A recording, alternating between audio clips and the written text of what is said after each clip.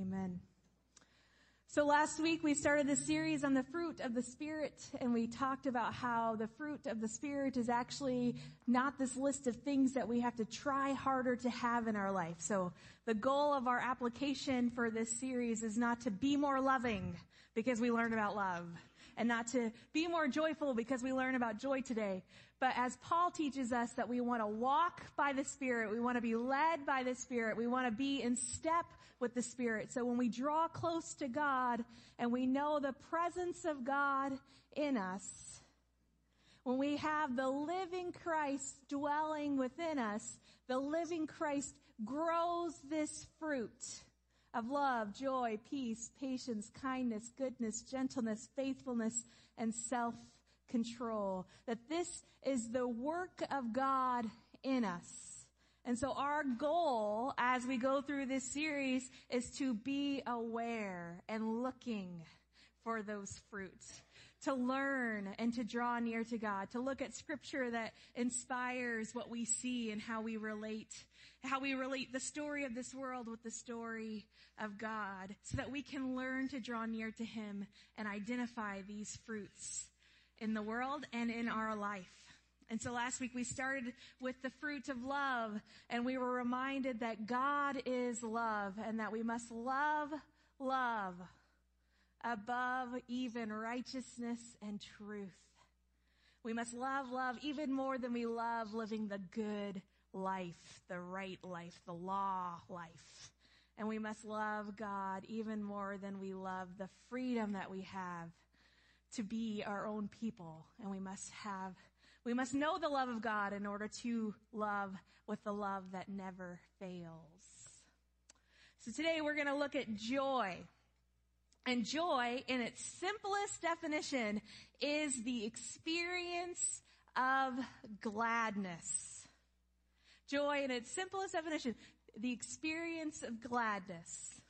And in the Old Testament, we get this picture of joy that is very diverse. And both in the New Testament and the Old Testament, joy is experienced in good circumstances and in bad circumstances.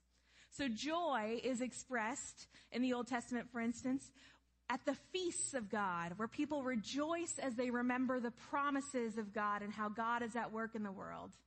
Joy is also experienced because of good wine in the Old Testament.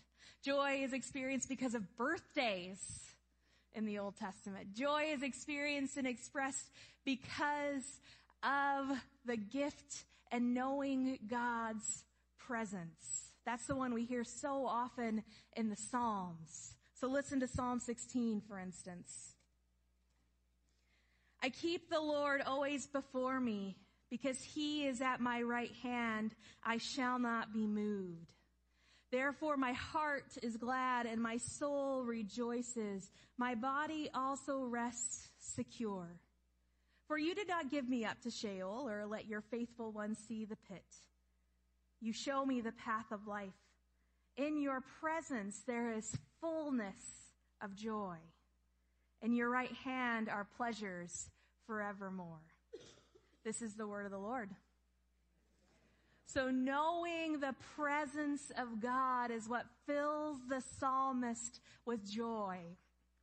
And even in the Old Testament, creation is described as giving joy. We sang that in our Now the Feast and Celebration song. So this picture of knowing the presence of God, but also having this experience of being alive, is what gives us joy. And I think the key of understanding how joy can be felt in all circumstances, besides the fact that it is the fruit of God, right, and not something that we ourselves are creating, is that sense of being alive we have. So when you think about why birthdays are so much fun, because people are celebrating you, right? You are hearing and experiencing the message of being alive, of belonging, of being cherished and loved. So if you have a problem with celebrating your birthday, maybe you got to think about how much God loves you, that He created you so you could have birthdays. That is to know the joy of God. The presence of God, who once he created you, even before he created you, he loved you and wanted you to exist and celebrates every day of your life. And so we mark it with a birthday to celebrate some more. Or that joy that you feel when you kick the soccer ball. Where's Jada? That joy you feel when you kick that soccer ball. Because you are doing what you were designed to do.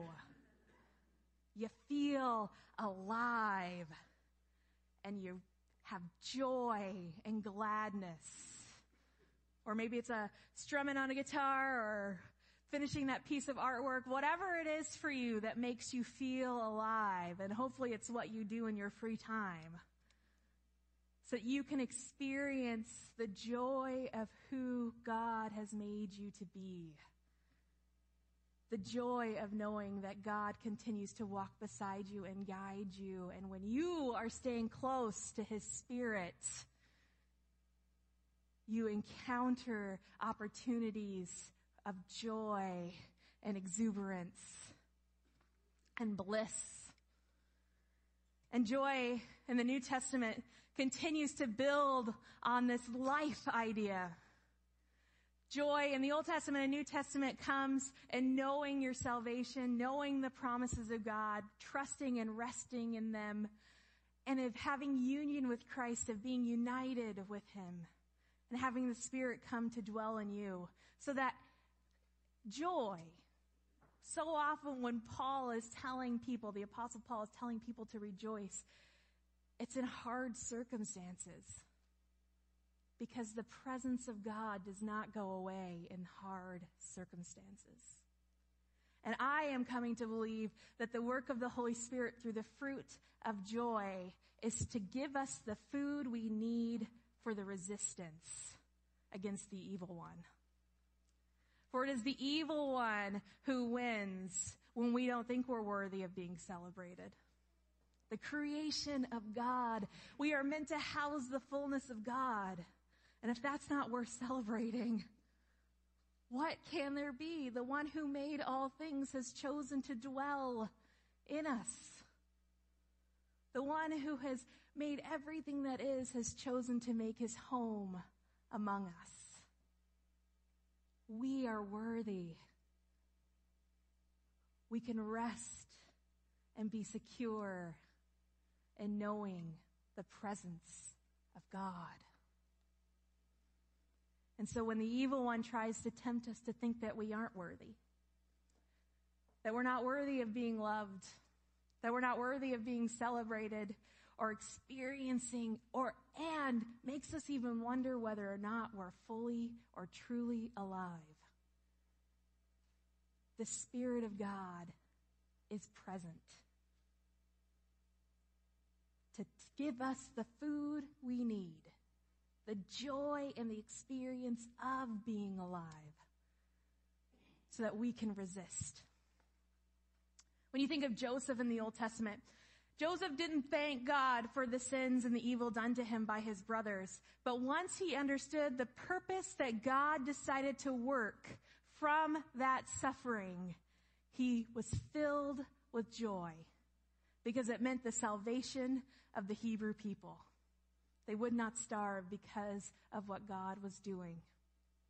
And Paul, though he prays constantly about this thorn in his side and how he wishes it wasn't part of his life, is always on the other hand giving thanks and praise and calling people to rejoice as people come to know their place in the family of God. The man who is under house arrest because of the work of the kingdom is the one who is calling people to joy. And I cannot help but wonder if whether or not on the cross, because of the meal that Jesus has given us, whether or not as he gave his life and suffered the most awful that can be suffered, whether or not the joy of the salvation of his beloved was not the thing that was giving him strength. Because the fruit of the presence of the Holy Spirit is joy. And the joy of the Lord is our strength. So when you think of stories of people who have this joy that we don't understand in hard circumstances, wonder about whether or not it's something that makes them feel alive. We see these pictures or these scenes in movies where people have been imprisoned, or they've been in solitary confinement, or they've been hiding for their lives, and that moment when they get to stand in the sunshine again. You know that moment I'm talking about? That feeling of the warm sun that has been hidden from them because others want to destroy them. And in that moment of feeling the goodness of the sunshine, they feel alive again, and it feeds their resistance to the message that they are being given. I've been reading this book by a professor at Reformed Seminary. His name's J. Todd Billings, and he lives with incurable cancer. And the book is called Rejoicing in Lament. And for him, it was this card he got from a teenager from his church that said, Jesus loves you and God is bigger than cancer. And it wasn't a promise that God was going to heal him. It wasn't a prayer for a miracle, but what it was the message of God and the power and the presence of God to him. Because yes, God is bigger than my cancer. And even if this cancer wears me away, God continues to be bigger than it. And God's story continues to be bigger than it. And the drama that my life is experiencing, that story is placed in the story of God who has not abandoned me. And thinking about that bigness for him drew him back to thinking about how that big God is the one who dwells inside of him. That big God who is bigger than cancer is the one who makes his home in him. And the comfort and the joy and the power of knowing that that is the story that is most important. So as fruit, remember, it takes a long time for it to grow. As fruit, it takes a long time to see what's there. It's not always something that we see right away. It's easier to see in the good, isn't it? A little more difficult to see in the hard. But to know the presence of God, to walk in step with his Spirit, to be led by his Spirit, and to look for the joy of the Lord, to experience being fully alive no matter the circumstances. It can happen anywhere. It can happen anyhow, because it is the work of God. This is from Colossians. This is Paul's prayer and my prayer for you. May you be made strong with all the strength that comes from his glorious power. And may you be prepared to endure everything in patience, while joyfully giving thanks to the Father who has enabled you to share in the inheritance of the saints in the light. Joyfully giving thanks to the Father who has enabled you to continue to experience his goodness. So this week, as you keep an eye out for joy, you might want to talk about an instance where you saw it, or you might want to put the name of somebody who shows joy to you, who teaches you the true joy of the Lord, and write that on your exclamation points, because exclamation points are about excitement and being excited and alive. Or maybe it's something as simple as kicking the soccer ball. I was thinking about it. One of the things that makes me feel fully alive is a really good pun.